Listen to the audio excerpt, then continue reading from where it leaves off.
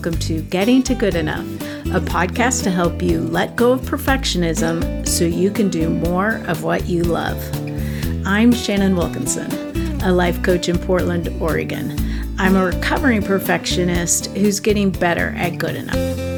And I'm Janine Adams, a certified professional organizer in St. Louis, Missouri, and I'm lucky enough to be naturally good at good enough.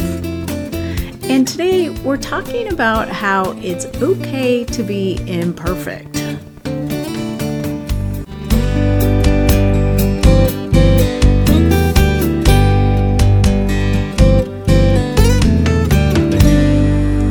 Shannon, how you doing? I'm doing all right. How are you? Good. I'm doing all right too. Good. Enjoying some warm spring weather, even though it's not spring yet here in St. Louis. Just going to enjoy it. I'm going with it.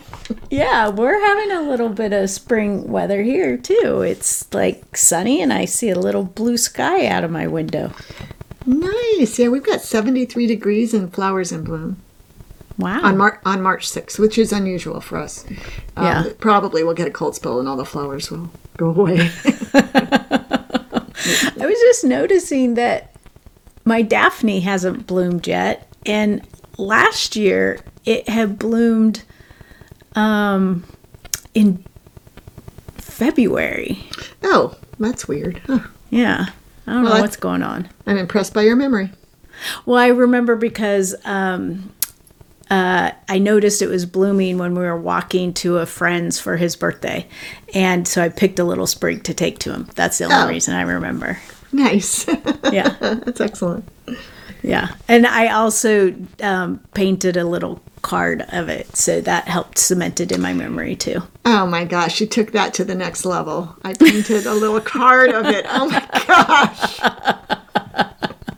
Nice. Well, two things that make it stick in my memory. Otherwise, it'd be just gone in the breeze. Right. Well, we have an interesting topic today because I've pretty much gotten over this, but I think this is one of the really difficult things about, being perfectionistic is feeling bad about not being able to be perfect. Right. And not only feeling bad, well, like feeling like you're bad for not being able to be perfect. Yeah. And that's just, that's so, it makes me sad for folks. And it makes me feel really fortunate to be naturally good at good enough because I am so imperfect. And if I felt like I was a bad person because of it, I don't know, I wouldn't be able to get out of bed. But I thought of this topic because I met with a lovely, lovely new client who really truly was feeling just so bad about herself because her house was in a bit of disarray through some situations that anybody's house would have been in disarray in these situations. Mm-hmm. And we, my employee and I were saying, oh, no, this doesn't mean you're a bad person. And she was convinced it did. So I'm hoping that will shift in her, perhaps, because it's just not, she's such a lovely person and it's just not beneficial or true. Right. Well, it's a hard thing to get over when you're caught up in it because it feels so true and it feels impossible to think otherwise. Right. Yeah, that's what I saw her in her eyes. She looked at us like, you don't understand. Of course, what I'm saying is true. And then coincidentally, that day before that consult, I had been watching some stuff by Casey Davis of Struggle Care, who has such a compassionate message about this very thing, right? That right. A messy house does not mean that you're a bad person. Right. Yeah. It's not a moral failure. It's not like tidiness or cleanliness is not. The word just fell out of my head. The cleanliness is not next to godliness. No, but that's what I thought of as soon as you said that. Yeah, it's not. But that it says it doesn't have a value, like a good or bad value. It's neutral. It just is what it is about, you as a person. It doesn't say anything about you as a person. Right. I would agree with that, certainly after working with hundreds of clients who hired my company to help them get organized and tidy and so forth. But I also see that for many people it doesn't feel that way. Right. And so it can be difficult to even entertain the idea that, say your struggles to keep your home neat, or your struggles to finish your to-do list, or your struggles to, do whatever it is that you're trying to do perfectly, that does or does not make you a good or bad person. But just starting to consider that possibility. Like just open the door on the notion a little bit. Yeah. What would it? Yeah. Do you have phrasing that you would use with a client to help them consider that? What just came to mind was the I don't know if you've ever seen this clip from the Bob Newhart show, where someone is saying that they're doing this thing and they just can't stop doing it, and he's like, "Well, just stop it." And they're like, "No, but it's this and I can't do it." And he's like, "Well, stop it, just stop it." I don't do that. No, it doesn't really work. No, it doesn't. Because if you could stop it, you'd stop it. You'd stop it, right? Right. I guess the place to start is to begin to recognize the idea that your worth is not based on your actions, that your worth as a human being does not change based on what tasks you do or do not do. It doesn't change whether your house is messy or neat. It doesn't change whether you do a presentation as perfectly as you think you should, or whatever. That just innately your worth, your value as a person is high. I mean, it's like you matter because you exist. Right. Those are nice words. It's so true. Everyone matters. Right. And that, your ability or inability or struggles to do anything has nothing to do with your value as a human being.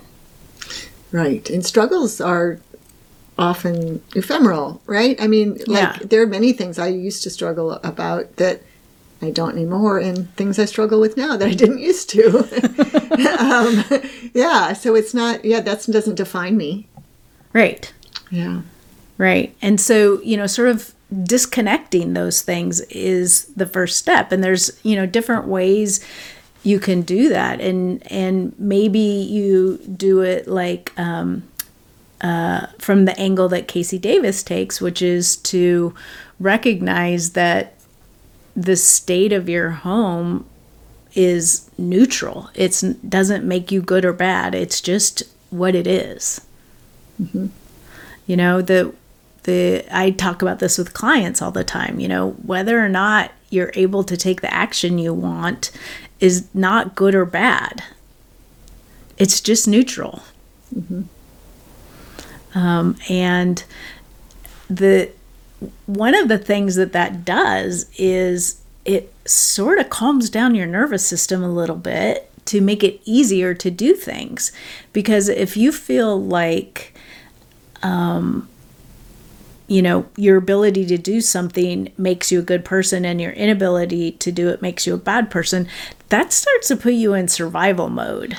Right. And that's a tough place to be able to take consistent action. Right. Especially if you're afraid of failing, or not even failing. Right. You're afraid of not being perfect. Right. Right. Right. And I think that's why perfectionism is so hard for people, because it feels like, well, why wouldn't I want to do this perfectly? Like, why wouldn't I want this to be perfect? Like, that's just how it should be. And you may not even know, like, all of these things that are intertwined. Right. Yeah. I can imagine that if you have a belief that being perfect is important to your character, your identity, to whether or not you're a good person, then that's just wired into your whole emotional universe. And it just sounds so almost debilitating, it taken to the extreme anyway. Right. Oh, absolutely. I mean, that's often why people come to you and I, is because they're so debilitated by that. Yeah, right. That's true. Even if it doesn't present that way. Mm-hmm. Yeah, it makes me think about how I'm grateful that I was brought up in a semi-messy home, right? I mean, our house was fine. It was fine, but it was never like, this was the 60s, and it was never Leave It to Beaver perfect, June Cleaver perfect. My mother was not vacuuming wearing high heels. And pearls. Right. But it gave me a standard that to which I adhere to this day, probably, that it's okay to live your busy life with some disorder around. And when I started my organizing business, that was hard for me. I was worried that was bad. And I don't think it is. And just yesterday, I said something about something being messy, and a friend said, well, you're a professional organizer. I'm like, and I said these words, I said, professional organizers aren't perfect. And, good. Yeah. It's like, come on. That's the problem, right? For many. No one should be expected to be perfect. Right. Well, and, things can be organized and still be a little messy. That's right. Yes, absolutely. My office is very organized, and it's really messy right now. And it's just an opportunity to, tidy it up when you are able to. Exactly. And I also like to think of myself as someone who models imperfection. Right. And I mean, thanks for taking one for the team. Yeah.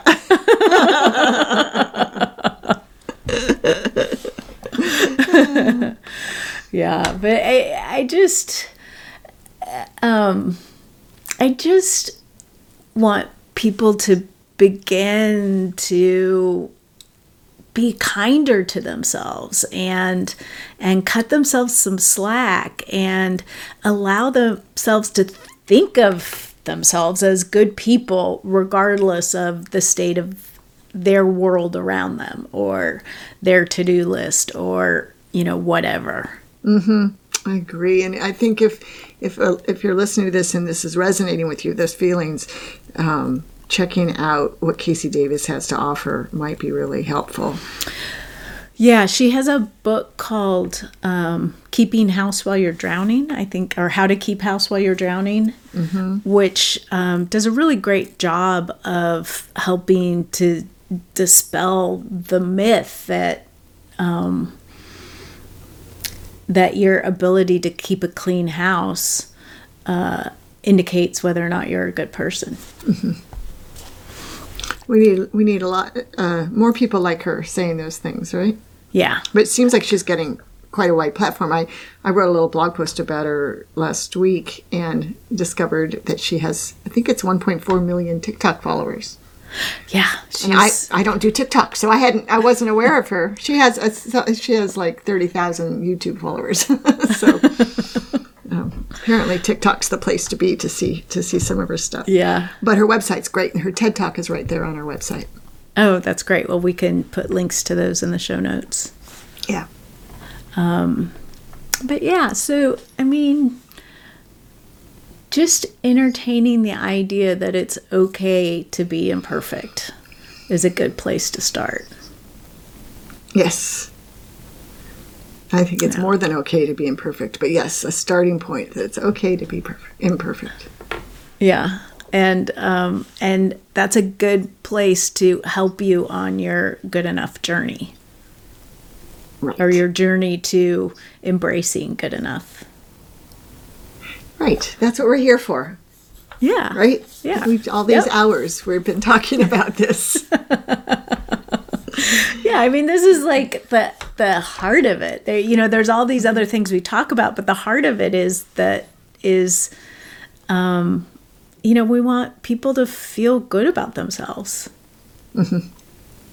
And be okay with however they are. Yes. Hear, hear. Yeah. So we would love to hear from you, our listeners. You can leave us a comment on our show notes at gettingtogoodenough.com. You can head over to Facebook or Instagram at Getting to Good Enough, or you can give us a call at 413-424-GTGE. That's 4843. Until next time, this is Shannon Wilkinson in Portland, Oregon. And Janine Adams in St. Louis, Missouri. And we hope that good enough is getting easier for you.